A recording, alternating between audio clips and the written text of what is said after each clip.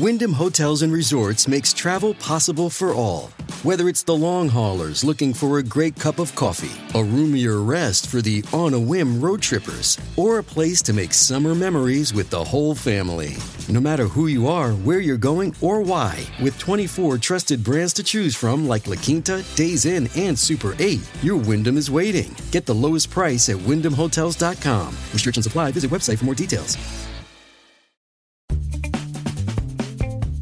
I'm Cecilia Lay, and this is Fifth and Mission.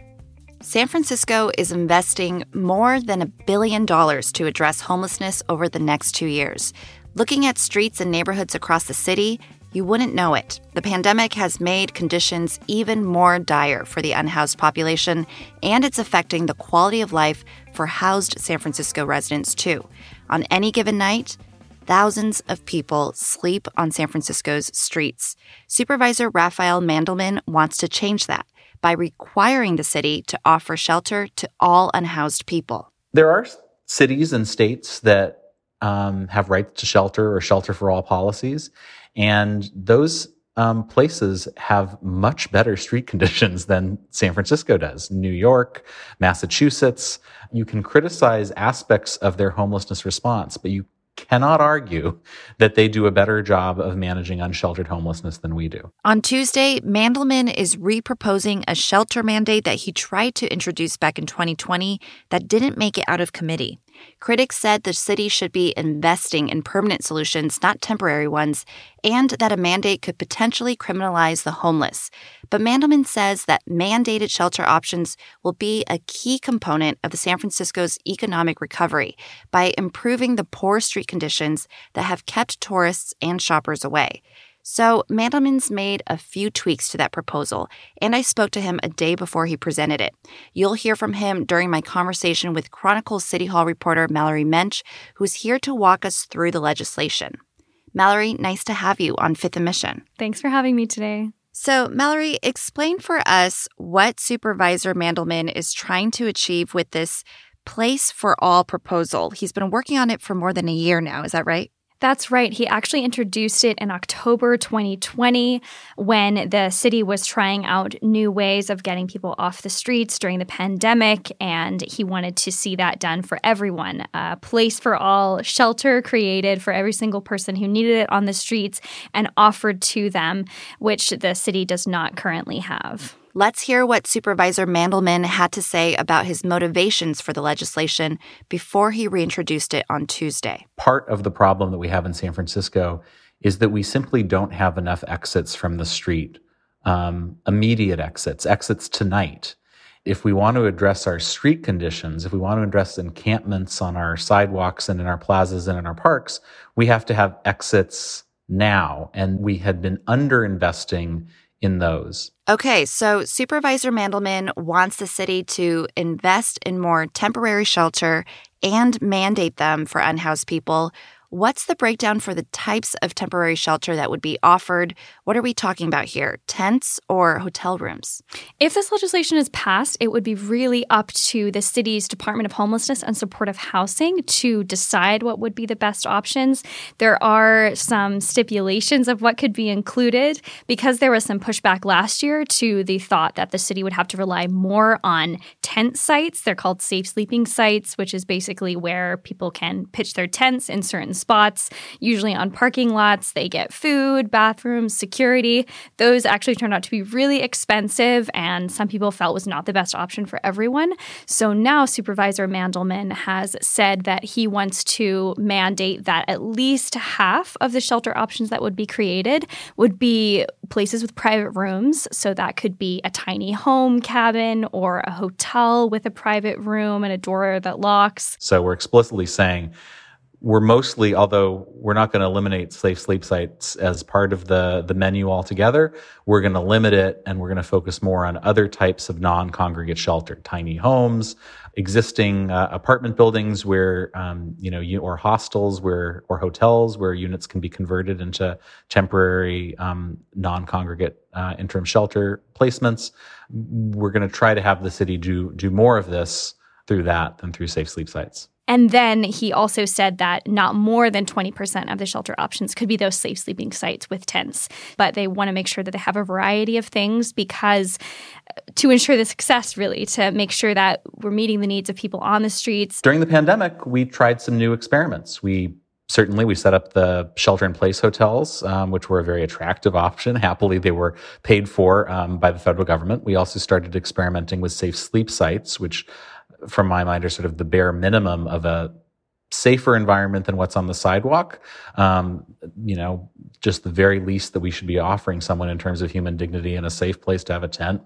And there's a whole lot in between a safe sleep site and a hotel room to get somebody off the street tonight. And you mentioned that there was some pushback on Mandelman's original proposal. What were some of those main reasons why people were against it?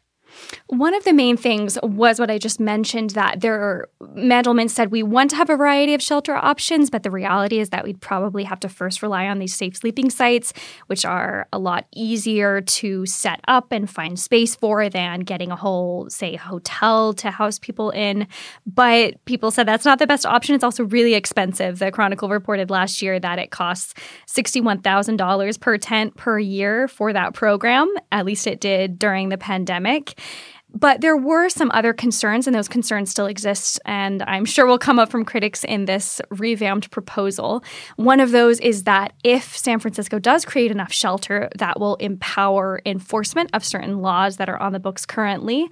Laws such as there are ordinances against sitting and lying during daytime hours on the streets. There is a law against tents being set up on sidewalks without permits. And so that concern is still there for some people who say if you set this up, it's tacit approval of enforcement, especially if that involves police to sweep people off the streets if they don't accept whatever is offered to them. Now this proposal, in its latest iteration has the backing of 3 supervisors. Who are they, and what has he done to get their support? The 3 supervisors who are supporting now are Supervisor Catherine Stefani, Myrna Melgar, and Matt Haney. And Matt Haney is the surprising one because last year he was one of just a couple supervisors who actually publicly debated this proposal. It never got to the full board for a vote.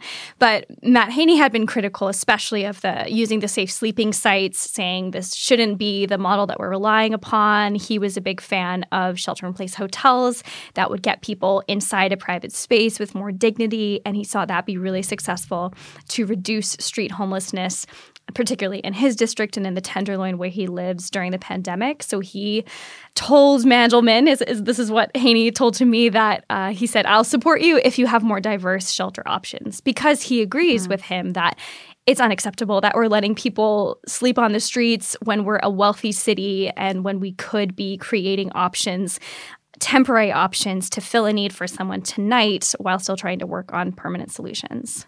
To back up a little bit, can you explain to me what is San Francisco's current shelter capacity? As it stands right now, we probably wouldn't have enough beds to accommodate this kind of shelter mandate. How much more would we have to ramp up? It's unclear exactly how much more we would need. Right now, the latest count that I got as of a report that was submitted last year to the federal government is we have just around 2,000, almost 2,300 shelter spots and much more permanent housing options, although a lot of those options are already full. A lot of the permanent housing is already full. So you compare that number, maybe around 2,300, to the last count that we have of homelessness in the city was 2 years ago, so it's outdated. It was done before the pandemic, so it's probably different, but the best number that we have is that there were 8,000 people who were homeless and 5,000 of those were unsheltered, meaning they were literally sleeping on the streets or did not have anywhere else to live. They weren't inside. So that's double the number that we see of the shelter beds that we have, so it's clear that there's a mismatch there. Currently, San Francisco is already pumping $1 billion to address the city's homelessness issue. We've been hearing a lot of resources have been spent on this issue, converting tourist hotels into temporary housing spaces, street crisis teams. What would be the price tag for a shelter mandate like this? Again, it's not clear how much exactly it would cost. If this were passed, the city would do a report to say how much we actually need, how many spots we need, and also how much it might cost. But an estimate just based on how much in general it costs to shelter someone for one night, Mandelman said that it would be at least $20 million a year for 500 shelter placements. And that's just to run them. That's not the setup costs. Those can really differ because if this were passed, the city would look into what sites do we have existing already, what could we use, what could be repurposed, or what could we set up new. So those costs would differ. So it would definitely be more than that, but not sure how much more. More with Mallory Mensch and Supervisor Raphael Mandelman after a quick break. What would happen to people who don't accept the city's offer of shelter? Mandelman will share his thoughts. We'll be right back. You can support Fifth and Mission and the newsroom that creates it by signing up for unlimited access at sfchronicle.com/pod or by downloading the San Francisco Chronicle app. Hey, it's Ryan Reynolds, and I'm here with Keith, co-star of my upcoming film, If, only in theaters May 17th. Do you want to tell people the big news? All right, I'll do it. Sign up now and you'll get unlimited for $15 a month and 6 months of Paramount Plus Essential Plan on us. MintMobile.com/switch. Upfront payment of $45 equivalent to $15 per month. Unlimited over 40 gigabytes per month. Face lower speeds. Videos at 480p. Active Mint customers by 531.24 get 6 months of Paramount Plus Essential Plan. Auto renews after 6 months. Offer ends May 31st, 2024. Separate Paramount Plus registration required. Terms and conditions apply if rated PG. So any mandate would mean that there would be consequences for people who don't follow it. What would happen to unhoused people if they don't accept an offer of shelter? You touched on this earlier, but what is Mandelman and the other 3 supervisors who are supporting his proposal saying about that? The legislation itself doesn't mention enforcement, so it would be something that would be worked out in practicality after it was approved, if it was.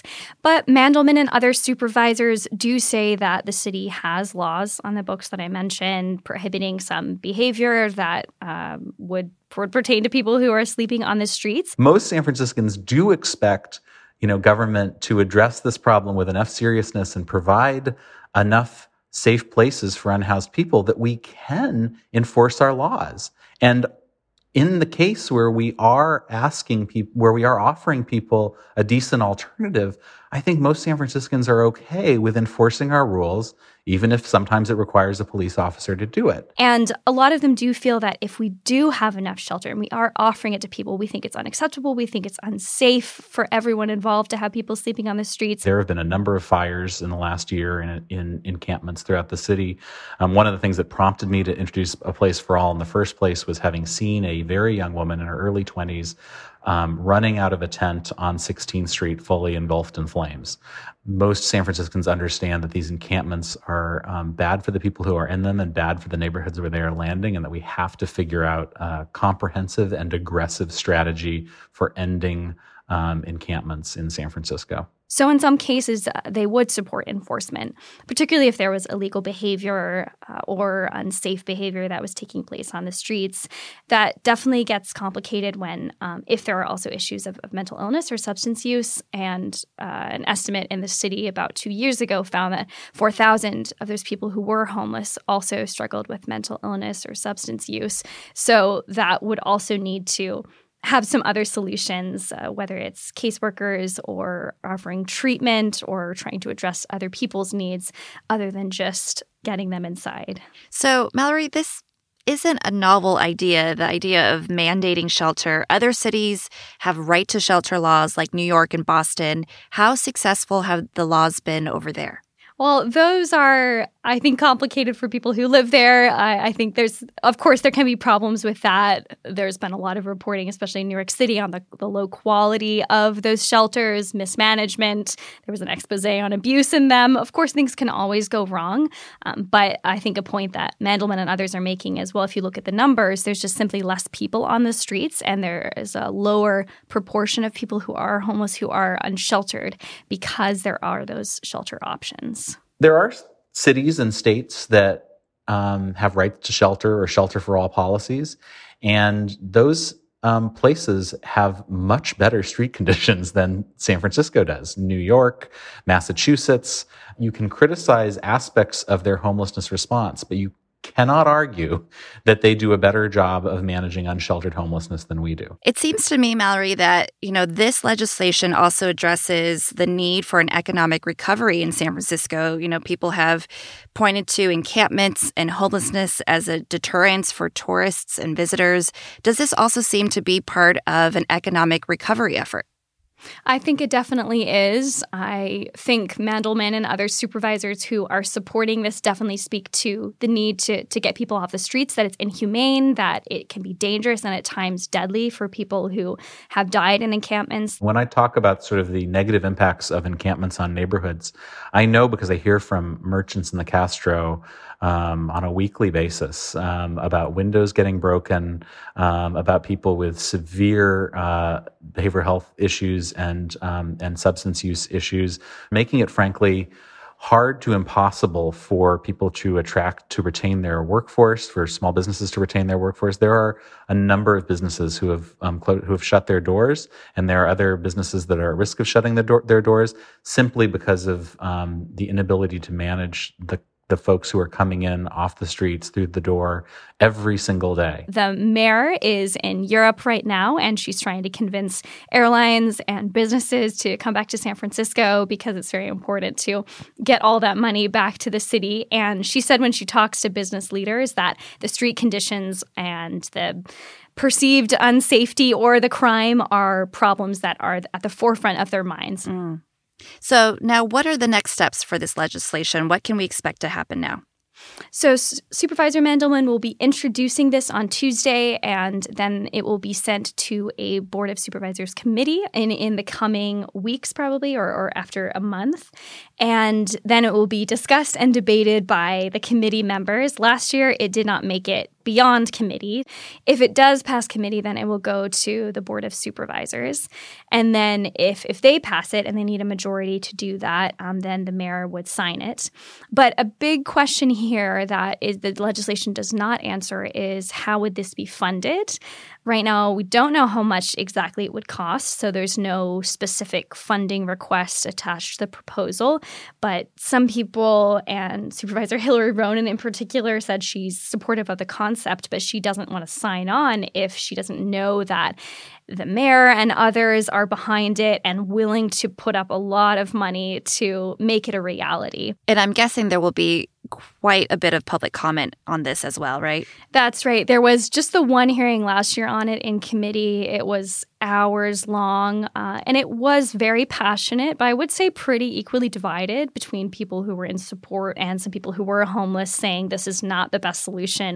And then on the other side, you had a lot more residents and business owners saying this is necessary. What's happening on the streets is unacceptable for people living on the streets. It's unacceptable for us who are housed, and we need to do something about it. So a lot remains to be seen. Mallory, thank you so much for explaining it all to us. I appreciate it. Thank you. Mallory Mensch covers City Hall for The Chronicle. I want to thank her and Supervisor Raphael Mandelman for speaking with me. Mallory's story about Mandelman's proposed legislation is online now at sfchronicle.com and on the Chronicle app. Thanks to King Kaufman for editing this episode, and thanks to you for listening.